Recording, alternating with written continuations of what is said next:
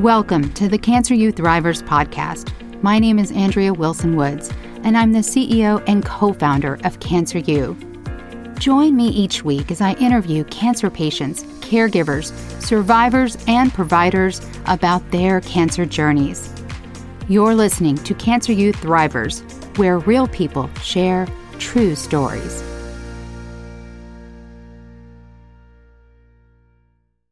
Patrick Harris lost both of his parents to cancer in 2022.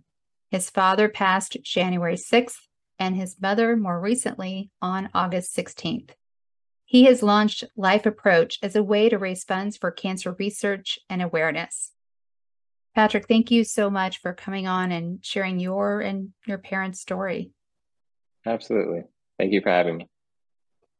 So, would you take us back? First of all, would you tell people how old you are for some context, and take us back to where it started, whether it was with your mother or your father?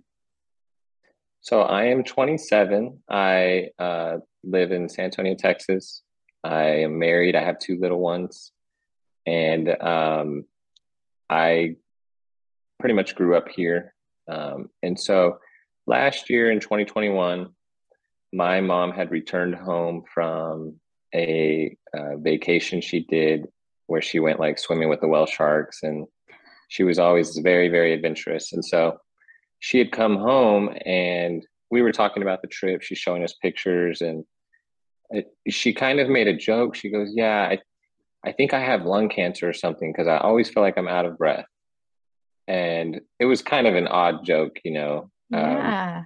Nobody really thought anything of it.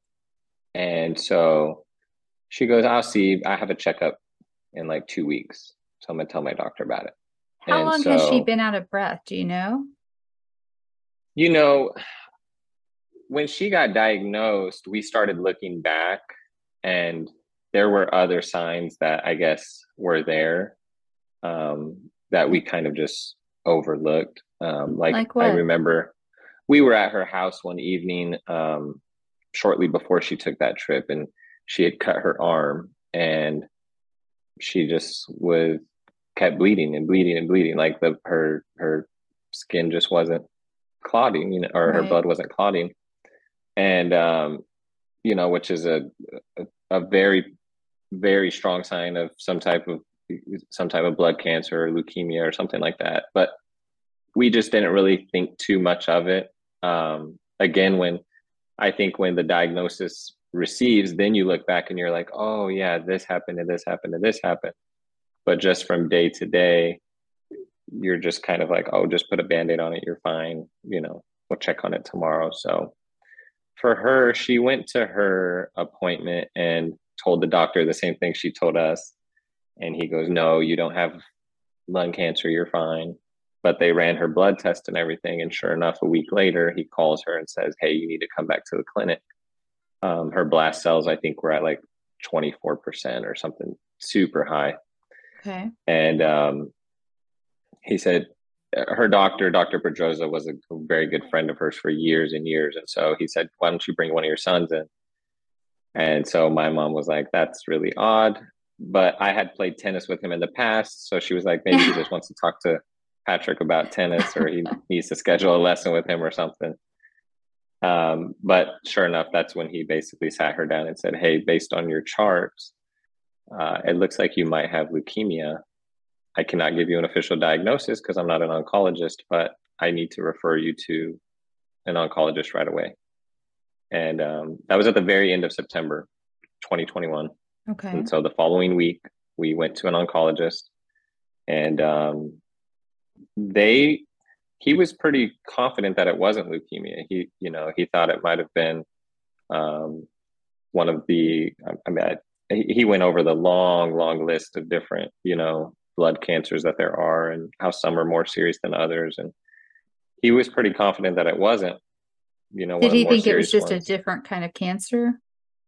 I cannot remember the name of it, but not to say that it's lesser of a Sure. leukemia, but the survival rate is much, much higher for that one. But he And was so, sure it was cancer. yeah, because her Okay. blast cells were so high, when we left the clinic that day, he had made it pretty clear to her, like, hey, you have cancer, you're going to need to do some type of chemo. We just don't know which one yet. Okay. And her bone marrow biopsies came back, and that's when we realized it was really serious because she had acute myeloid leukemia, um, with a chromosome deficiency. And so within a week, she was admitted into the hospital, started doing chemo treatments. And yeah, that's kind of how for my mom, that's kind of how the whole um, ball was rolling. For Okay. my dad, um, my parents divorced when I was 12. So I lived with my mom. I grew up with my mom. My dad still lived here in San Antonio, but I just wasn't as close to him. But we still kept in touch and things like that. So my dad called. My mom she was on day 3 of chemo, here in San Antonio at Methodist Hospital. And my dad calls and says, hey, you're not going to believe where I'm at. And I was like, well, what's up, Dad? How are you doing? He's like, I'm not good. I came in for a checkup and they just admitted me to the VA hospital, which is like right across the street from Methodist in the medical center. And I was like, well, is everything okay? Like, what's wrong? He goes, no, they found a tumor. And he goes, I have lung cancer. And I was like, well, have you heard about mom? And he's like, no. And I was like, well, I can see your hospital from where I'm standing. I'm here with mom. She's getting chemo. Like, she's on day 3 of chemo. And so he was like, there's no way, like, and so it was so surreal that it, like, literally the exact same week, both of them got admitted. Their diagnosis was a couple weeks off, but they literally got admitted the exact same week at different hospitals, and began their treatments. Now, their journey through cancer was very, very different between the two of them. But yeah, Huh. that's kind of how everything started. It was all within that month of September and October, that my mom kind of had her initial diagnosis and started treatment. And then my dad's, when they caught it, it was very, very far along. So he got admitted, you know, essentially right away. Let's talk about your dad for a moment. What was the course of treatment for him? So initially, they thought that they would be able to try to like shrink the tumor down, and then operate on it. That was like their original kind of plan. The initial diagnosis he got was that, right? And then they brought in a specialist, and the specialist pretty much sat down with his wife and said, even if we treat this, he's not going to beat it. Mm. And the specialist told her, if I operate, you can never see him again because he might not make it through the operation. And if he does make it through the operation, he probably has 6 months to a year. If we don't operate, he should for sure have 3 to 6 months. And that was pretty much like, you know, the way that they presented it to him and his wife was that if you do try to beat this, you might gain an additional 6 months of life with not necessarily good quality of life, but you'll be Right. alive for 6 months longer. If you don't really do any treatment, then you're kind of going to go home to hospice pretty soon, and then just be in the comfort of your home. And so uh, they obviously did not like that news. And my cousin Ryan had years ago, he was at MD Anderson for like 3 years because he had Ewing sarcoma, and Yeah. he battled it for 3 years and beat it. And Wow. so they have lots and lots of connections and resources that they've maintained over the year. And so my dad reached out to my uncle, his father, and kind of was like, "Hey, do you think you can help me get a second opinion?" And he gave him access to like his labs and all his history, and he ended up he did get a second opinion, and it pretty much was very similar to um, the first one that he had received. And so my dad pretty much decided, you know what, I'm just going to let everybody know in my family, like, and my family let everybody know, like, hey, I don't have much time, so that they can come and see me. And which that was about the end of October, about 3 to 4 weeks after he'd been diagnosed. And so he was at home for about 2 months, November and December, before he passed early in January. But yeah, that's what I was saying. His journey was very, it felt very, very fast, I guess you could say. Oh, yeah. You know, just from one day finding out you have this cancer, and then you're in hospice probably within 5 weeks, if I can recall correctly. It was about that. You mentioned you have siblings, another brother, right? Mm-hmm. Yeah. How did you and how did your brother feel about your dad's decision? So I think it was a little difficult, because, like I mentioned, our relationship with my relationship with my mom was much, much stronger than my relationship with my dad. And so for anyone who's ever been through a divorce or had divorced parents, which is unfortunately almost the majority of Americans nowadays, Yeah. most of the time you're gonna lean one way or the other, right? That's usually kind of the route that it takes. And so my dad, as he had remarried, and his wife had her own kids, and they had kids, and so he kind of had, like, I guess, step grandkids or whatever, however that works. But he wanted a relationship with us, right? And we made it a point to see him on birthdays or Father's Days or things like that. But I think when something like cancer steps in, you realize, like, a lot of this stuff doesn't matter. What happened when I was 12 years old, it was so long ago, right? And so I think for Brent and I, it was more or less like, we wanted to be there for him and spend that time, let him know, like, hey, we still love you no matter what has happened in the past. Like, you're still our dad, we love you. But it was also very difficult because it's not like we could go spend the whole day with him because our mom is in the hospital. Right. Right. So if we go and spend the whole day at his apartment, well, now my mom's sitting in the hospital room by herself all day wondering, why am I here by myself? And so for us, it was more so we understood the decision that he had made, because you could see he did not look like himself. My dad was always a very, I think he was about 6 foot, 6'1", broad shouldered, big guy. And when I went to go see him, my brother said, you're not going to recognize him when you see him. And How long had it been since you had last seen him? before he got cancer, I had just seen him, I think, on Father's Day. So probably 4 months.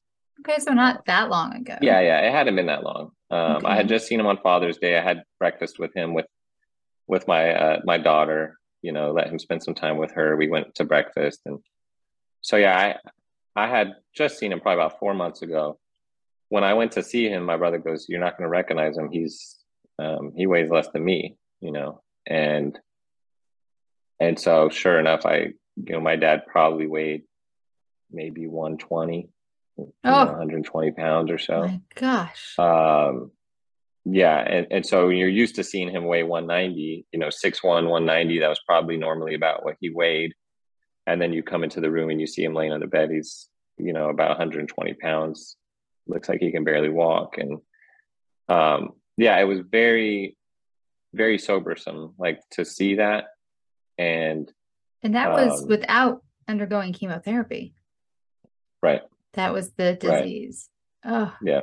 That was just because he had stopped eating, and he actually hadn't really eaten for um about my dad was a very stubborn guy, so he didn't go to the doctor, I think, for like 2 or 3 weeks. um he was like eating like things like applesauce or yogurt or things like that, because it was very difficult to swallow. It was very difficult for those things. um, for a couple weeks before he went to the hospital. So he was just dropping weight because Yeah. he worked as an electrician, so he's working outside in the Texas heat, you know. Physical Um, work. yeah, and so his wife and I think a couple of the guys who he worked with, they had even told us at the funeral, like, yeah, we kept telling your dad every day, like, man, you need to go to the doctor, you need to go to the doctor. And finally, he was like, okay, I'm gonna go get checked out. But yeah, by the time I saw him, he was down probably 60, 70 pounds. And so for, I think seeing him in that state, I understood his decision of, nobody knows your body more than you do. And I think he understood how weak he was. Yeah. Um, and I, what he did was he took that opportunity to spend as much time and right as many wrongs as he could, which a lot of people don't get that opportunity, and that's kind of what Yeah. he just kept telling us was, I feel like, based on the decisions I've made in my life, God has given me this opportunity that most people don't get who've lived the life that I've lived. Is kind of, that was like his, I guess, outlook on it. And, to my brother and I, my brother's a pastor, so he's very wise. He has, knows the right things to say. And he was able to kind of pray with my dad and, help him so he was at ease. And, I think seeing that, it kind of helped everybody around just be at ease with his decision, especially when, like I said before, like when the passing is that quick, it helps when everybody's on the same page, I guess you can say. Yeah. How old was your dad when he died? He was born in 56. So I think he was 64 or 65. Okay. His birthday was December 31st because we celebrated his birthday. We went over there to the house and threw him a little birthday party in his Oh, room. Yeah, his brother came down.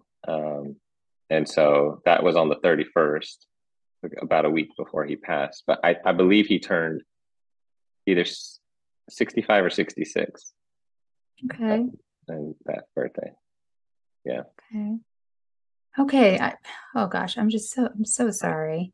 I'm glad you were able to be there with him and for him. Tell us about your mom, because you said her experience is very different. She had a very different kind of cancer. She's in the Yeah. hospital with that first round of chemotherapy. What was the plan, the treatment plan for her? So my mom was, she was a very, very independent, strong woman. She, like I said, my parents divorced when I was 12. She raised two boys, never remarried. Um, she was a business owner, very much so like, okay, let's get this done. I got plans. That was kind of her, like all the doctors kind of, they knew Bridget. All the doctors in the hospital knew Bridget because she was always like, what's the plan? When am I getting out of here?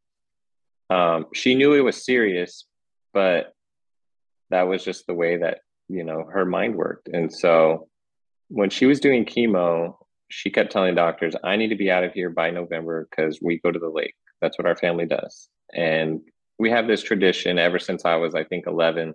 We would go to Lake LBJ, which is about 2 hours north of here, go stay at a nice cabin on the lake and have Thanksgiving. It's kind of just our family tradition, right? And so she was Right. like, I got to get out of here. I'm not eating hospital food for Thanksgiving. Yeah. And so they go, okay, well, we're going to do a very aggressive round of chemo, try to kill off all these blast cells, and we'll get you out of here. So everybody was like, okay, sounds great. They got her going on chemo, and chemo is it's a blessing, but it is a terrible thing to watch somebody go through it Yeah. because it makes them completely unrecognizable. It basically is killing them. And so all of her numbers started coming down, even the ones that really weren't supposed to, because of the strength of that they had her on. But her doctors were pretty confident. Hey, if we're aggressive with this round, We'll do a bone marrow biopsy. It should come back that it's negative, and then you'll be in remission. And then we'll look for a bone marrow or a donor, Okay. a stem cell donor. So that was the goal, was to find a That was donor. the goal. Okay. Yeah. And so first round of chemo, they finish it up. We're like, okay, when's the bone marrow biopsy? They do the biopsy. Blast cells had doubled. Oh, So we're like, okay, that's not good news. Like, no. this is not what we're planning to hear. And so Dr. Shaughnessy, who was the head oncologist of her team, he basically reassessed her numbers, reassessed everything, and said, you know what, why don't we try you on this other chemo? It's just an oral pill that you take. You can take it at home, and you'll just need to come into the clinic 3 to 4 times a week so we can monitor you, but you don't need to stay in the hospital. Okay. So it kind of was like a win-loss situation, because at least she was getting to get out of the hospital, and she was going to try a different form of chemo, right? Rather than doing the IV treatment. And so they started her on that chemo. We got to go to the lake, and do those things. And then sure enough, she got her bone marrow biopsy, I believe like 2 months after being on that chemo, and the leukemia was gone. It was down to like less than 1%. So we're like, awesome, let's go celebrate. They told her, you're in remission. We're going to find you a donor. And so that was basically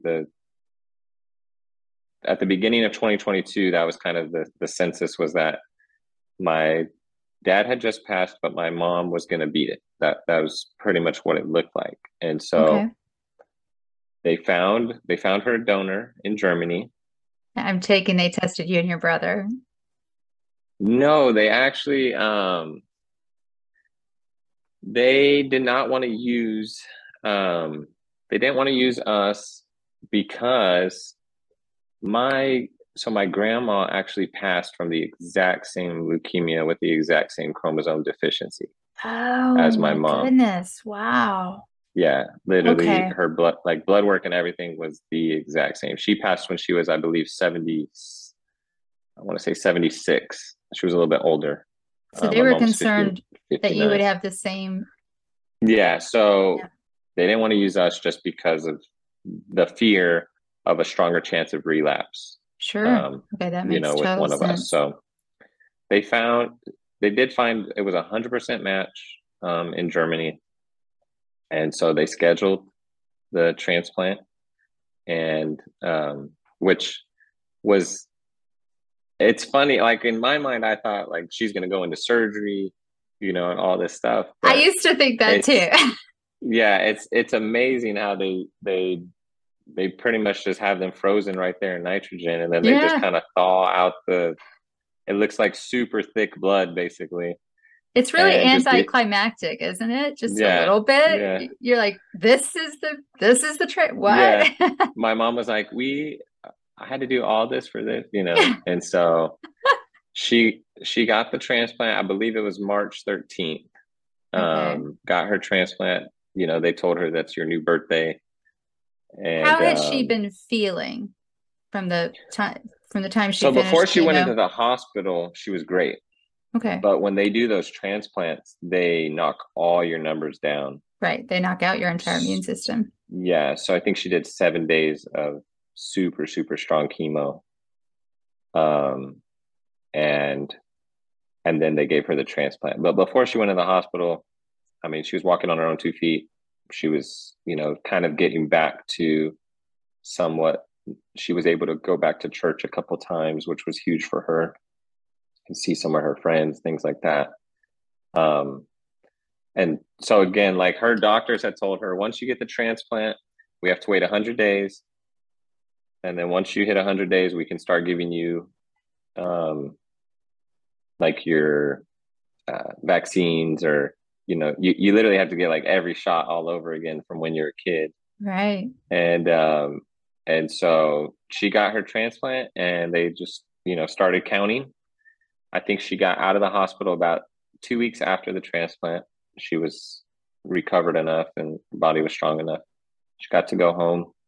And then at that point, it was just we were going into clinic once a week, just so they could check up on her.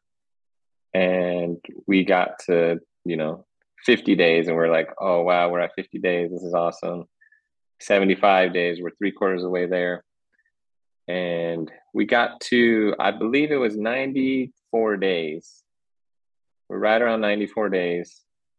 And my mom's oxygen levels just randomly started getting really, really low. Okay. And my brother took her to the ER. They were like, yeah, this isn't right. So they admitted her. Turned out that she had contracted a CMV virus, I guess, which is common in those transplant patients. And so it's a type of stomach virus that pretty much, from what they explained to me, everybody has it, but normally our bodies suppress it. But because her immune system was so compromised, it kind of like ran rapid. And so she got put into the hospital so they could treat that virus. And while she was in the hospital, they overloaded her on fluids on accident one evening, which then the fluids developed into pneumonia. And oh my God. yeah, and the pneumonia just kind of never went away. And so she ended up they ended up beating that virus, and they were trying to treat the pneumonia, but they were like, you know what, you can go home, we'll just treat the pneumonia from home. But the problem was she was having a hard time breathing. And so she went home, I think, for 2 or 3 days. And then her oxygen levels were back down into the 80s. So we took her back into the ER. She ended up getting admitted into the ICU, where they, had to put her on oxygen. And that was in July. And that's kind of when a lot of the confusion came into play, because in our minds, we're like, okay, well, she's done with leukemia. We just got to Right. beat this pneumonia now. And that was the focus of all the doctors. Everybody was like, you just got to beat the pneumonia. But a lot of the antibiotics and things that they were giving her weren't working. And so Shaughnessy sat down with us and said, hey, I'm concerned. There's no reason your leukemia should be back, but the fact that your body is not beating this is alarming. And so he's like, I do need to order a bone marrow biopsy. And we were like, yeah, that's fine. Like, let's see what's up. And so sure enough, he ordered the biopsy, and it came back like, I guess the worst possible case scenario, that she had had a complete relapse. Her, blast cells were higher than they had ever been.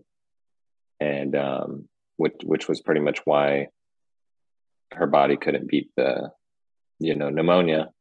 And so that's kind of when he sat down with the family and said, hey, okay, you guys got to make a decision here.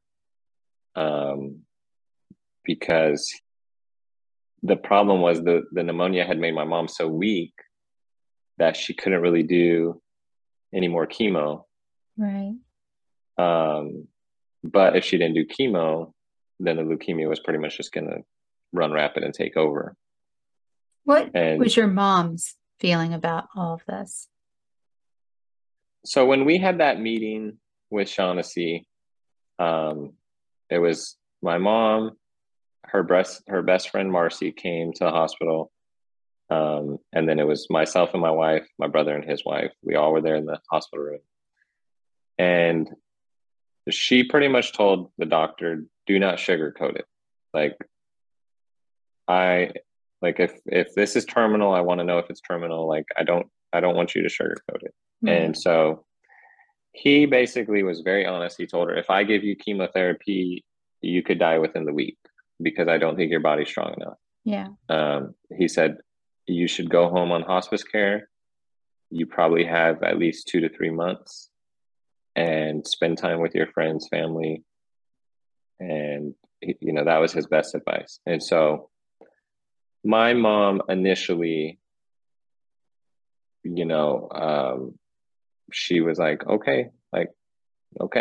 And she literally just started calling friends and family and saying, I'm going home to see Jesus. I have 2 to 3 months left to live. I love you.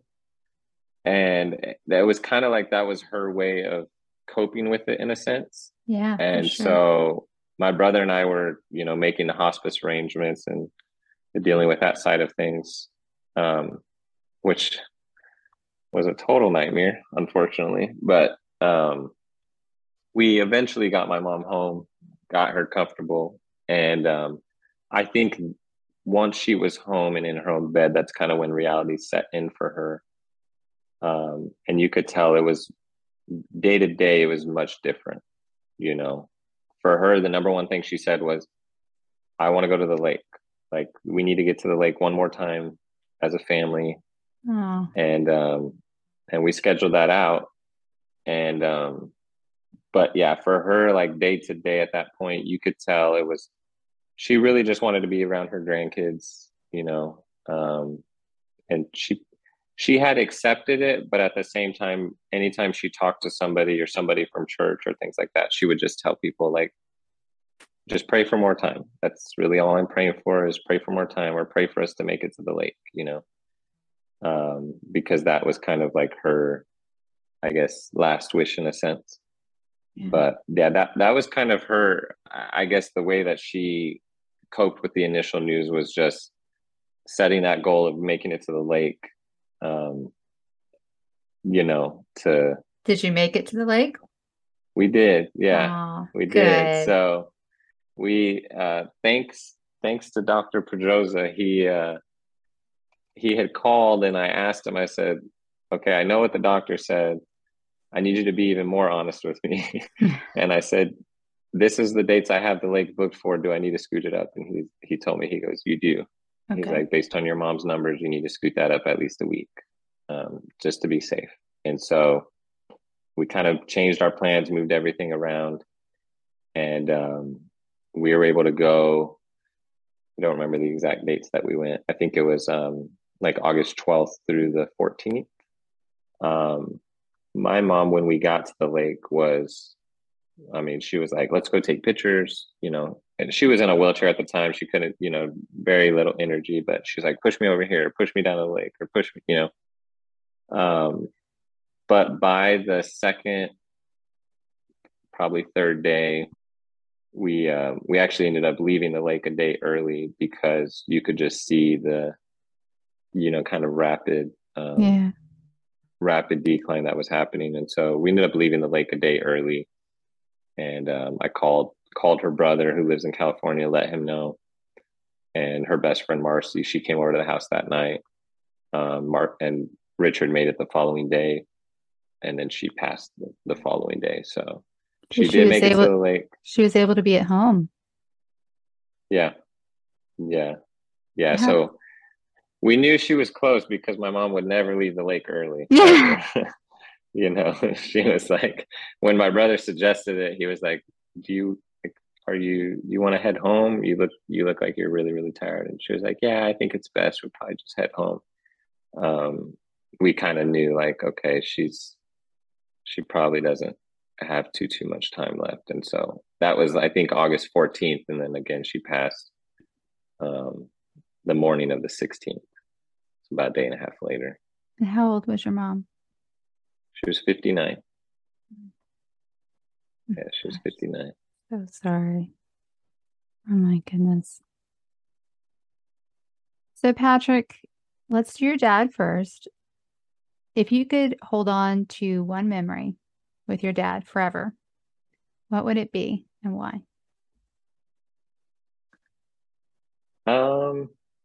I think I I told a story at his memorial service, and my dad, God bless him, but he was terrible with money.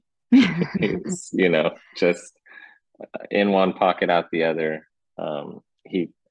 He had a very bad smoking habit for years and years and years, and And so when my parents were married, my mom handled all the finances, and it was one of those where like, here's your allowance, Yeah. um, for whatever. And so I told a story about we went to Albertsons one time. I was probably 6, 7 years old, or I might have been even a little younger. But um, my mom had given him like a 20 with a little list of things to get. And, we're getting milk, eggs, bread, whatever. And so we're at the shop out, like checkout stand. And my dad's like, hey, I think I have a little bit left over if you want to get something. They have the little candy or whatever. Sure. And so I don't think they sell them anymore, but Mrs. Baird's used to have those like apple pies. Um, they had like the cherry pies, apple pies, lemon pies, the little frosted ones. And so I love the apple ones. So I was like, can I get, the apple pie was like $1, probably even cheaper back then. And so he's like, okay, you can get it, but don't tell your mom. Yeah. So I get it, right? And he's like, all right, hurry up and eat it in the car before we get home. And so I eat it and we get home. And so we're unloading the groceries and my dad hands my mom the change. And then she's like, okay, like everybody sit down.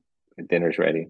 And of course I'm, 5, 6 years old. So I like, oh, I'm not hungry. I just ate, just ate an apple pie in the car. And, my dad just looks at me like, are you kidding me? Yeah. But I told that story because the thing about my dad was even when he didn't have the money to do it, he would give it away. And unfortunately in his life, some people took advantage of that. But for me as his kid and seeing that, it's something that I always held on to because even as I got older and had my own business or had things going for me, my dad would still ask, hey, how are you doing? Or you need anything? Even though if I did need it, he probably didn't have it to You're give it to right. me. That's just, he tried to, um, he tried to carry that on because I was his son, or my brother was his son. And so that's kind of for me, my happiest memories were those early years of childhood. Of course, as I got older, my parents had their divorce and things like that. So Right. for me, like I mentioned at his service, was the memories I will cherish and hold on to are those early years of, playing catch or playing basketball or doing those things. Let's circle Because that's back what to I, your mom. That's all right. okay. All Yeah. right. Um, Same question. So if you could only hold on to one memory of your mom forever, what would it be and why? So with my mom, it's very difficult because she, my mom was a travel agent and she took Oh, us, cool. That's yeah, really cool. all over. I mean, we've been to Asia, we've been to Africa, we've been to, South America, we've been to all these different places with her because she loved travel and adventure. And so to pinpoint it down to like one single memory is very, very difficult. But I think the one thing I will hold on to the most is just all the experiences, all the places that we traveled together. She took us to. If there's one memory that's consistent, it would be anywhere in the world that we went. My mom wanted to see the sunrise. Whether Really? whether we were in Africa, whether we were in Cancun or Canada, she would wake us up like 5:30, 6 o'clock in the morning. And she's like, get up, get up, get up, gotta take a picture.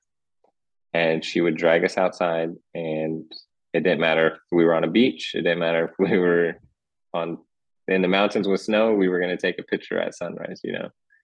And so I think that's the one consistent memory I'll always have is no matter where we were in the world, I think almost every single place we have a picture together.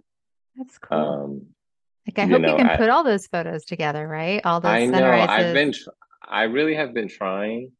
Um, because I mean, we literally have them. We have pictures in China. We have pictures in all these different That's places neat. that yeah, we've been trying to like gather and go through them and kind of put it together. But yeah, that for me, that's one thing I always hold on to because even nowadays here, it's one thing that like triggers a memory for me is I see the sunrise or I see the sunset every day. And so it's kind of a constant, I guess, reminder for me or a constant, kind of something that I can hold on to and cherish. All right. Are you ready? We're going to lighten things up for the Thriver Rapid Fire. Yes, Okay. Beach, desert, or mountains? beach, Beach Boys, Beatles, or Rolling Stones? Beach Boys, What is one word that best describes you? ambitious. Before you die, what is the last song you want to hear? I would say, actually, it's a church song. I would say, well done. Okay. The last meal you want to eat? Pasta. Last person or people you want to see? My wife and kids. And the last words you will speak? Thank you. And aside from Cancer U, what's one resource you would recommend for cancer patients and caregivers? And I'd love for you to tell people about how they can get in touch with you and what you're doing. So I think the one thing I learned is there is a huge community out there of support, of all kinds of different programs, things like that out there. Like what I started with one of my best friends, Gamaro, Life Approach. Our whole goal is to locally here, we're planning to do like fundraisers, events, things like that for uh, people like us, right, who've had family members go through cancer, people who are going through cancer, things like that. We want to be able to raise funds to donate to cancer research or even just help. Maybe there's local families who are struggling. I read a very sad statistic. I think it said like 3 in every 5 families who have a child with cancer, or maybe it's 2 in every 5 file bankruptcy just because of the um, overwhelming thing of, I know personally we have a stack, probably, I don't know if you can see my camera. We have a stack probably about a foot, 2 feet high of medical bills, right? That, Oh, and uh, my mom battled cancer for less than a year. There's yeah. people who battle cancer for 3 years, 5 years, 10 years, right? Yeah. Um, and so I encourage anybody, the people who have reached out to me on social media, I tell them I'm not there yet. Like we just started this brand, and so unfortunately, I'm not in a position yet to help families. Hopefully, within a year or two, we'll have the recognition or reputation to be able to do that. But I just encourage people. There are resources out there to reach out to, whether it's through the hospital, whether it's through these other organizations. I know most hospitals have counselors or they have people like that who have spoken to dozens of families that have gone through what you're more than likely going through, right? And so it can be uncomfortable at first, for sure. Right. Um, but those people who maybe aren't lucky enough to have a great support system up front, just to know like you don't have to go through this by yourself. There's there's still wonderful people in the world, right? That are more than happy to try to help in any way that they can, even if it's just words of encouragement that you might need to hear that day. And how can people get in touch with you? Easiest way to get in touch with me is if you have Instagram. Our page is Life Approach Clothing. So that would be our business page. You can DM me on there, or my Instagram is Pat_Harris94. So anybody can message me on there. I try to check it at least once a day. But yeah, recently, I've set up some appointments here locally in San Antonio with some great people. We plan to do some events and stuff. But if anybody outside of the city or anywhere is looking just to get in touch or hear more, absolutely, they can just shoot me a message there. If not, you can email me as well at lifeapproachathletic@gmail.com. Okay. We'll put all that in the workshop and the show notes. Thank you so much for coming on and sharing your family's story. Really. Thank you. Yeah, absolutely. And thank you so much for having me. It was the first podcast interview I've done, but it was fun. It is? Yeah. I'm honored. There you go. We had some that we had lined up. But I took a little bit of time, obviously took some time away. Of course. And so, yeah, this month is kind of the first month that I've kind of gotten back to answering some emails and things like that. So yeah, you're the first interview. Well, thank you. Very cool. Thank you for listening to the Cancer Youth Thrivers podcast. If you like our podcast, give us a 5-star rating and review and tell your friends about us. Subscribe on Apple Podcast, Amazon Music, Spotify, Stitcher, or wherever you're listening right now. If you want to share your cancer journey with the world and be a guest on our podcast, go to our website, cancer.university. That's cancer.university. And hit the contact button. Or click the contact link in the show notes. You've been listening to the Cancer Youth Thrivers podcast. Real people, true stories.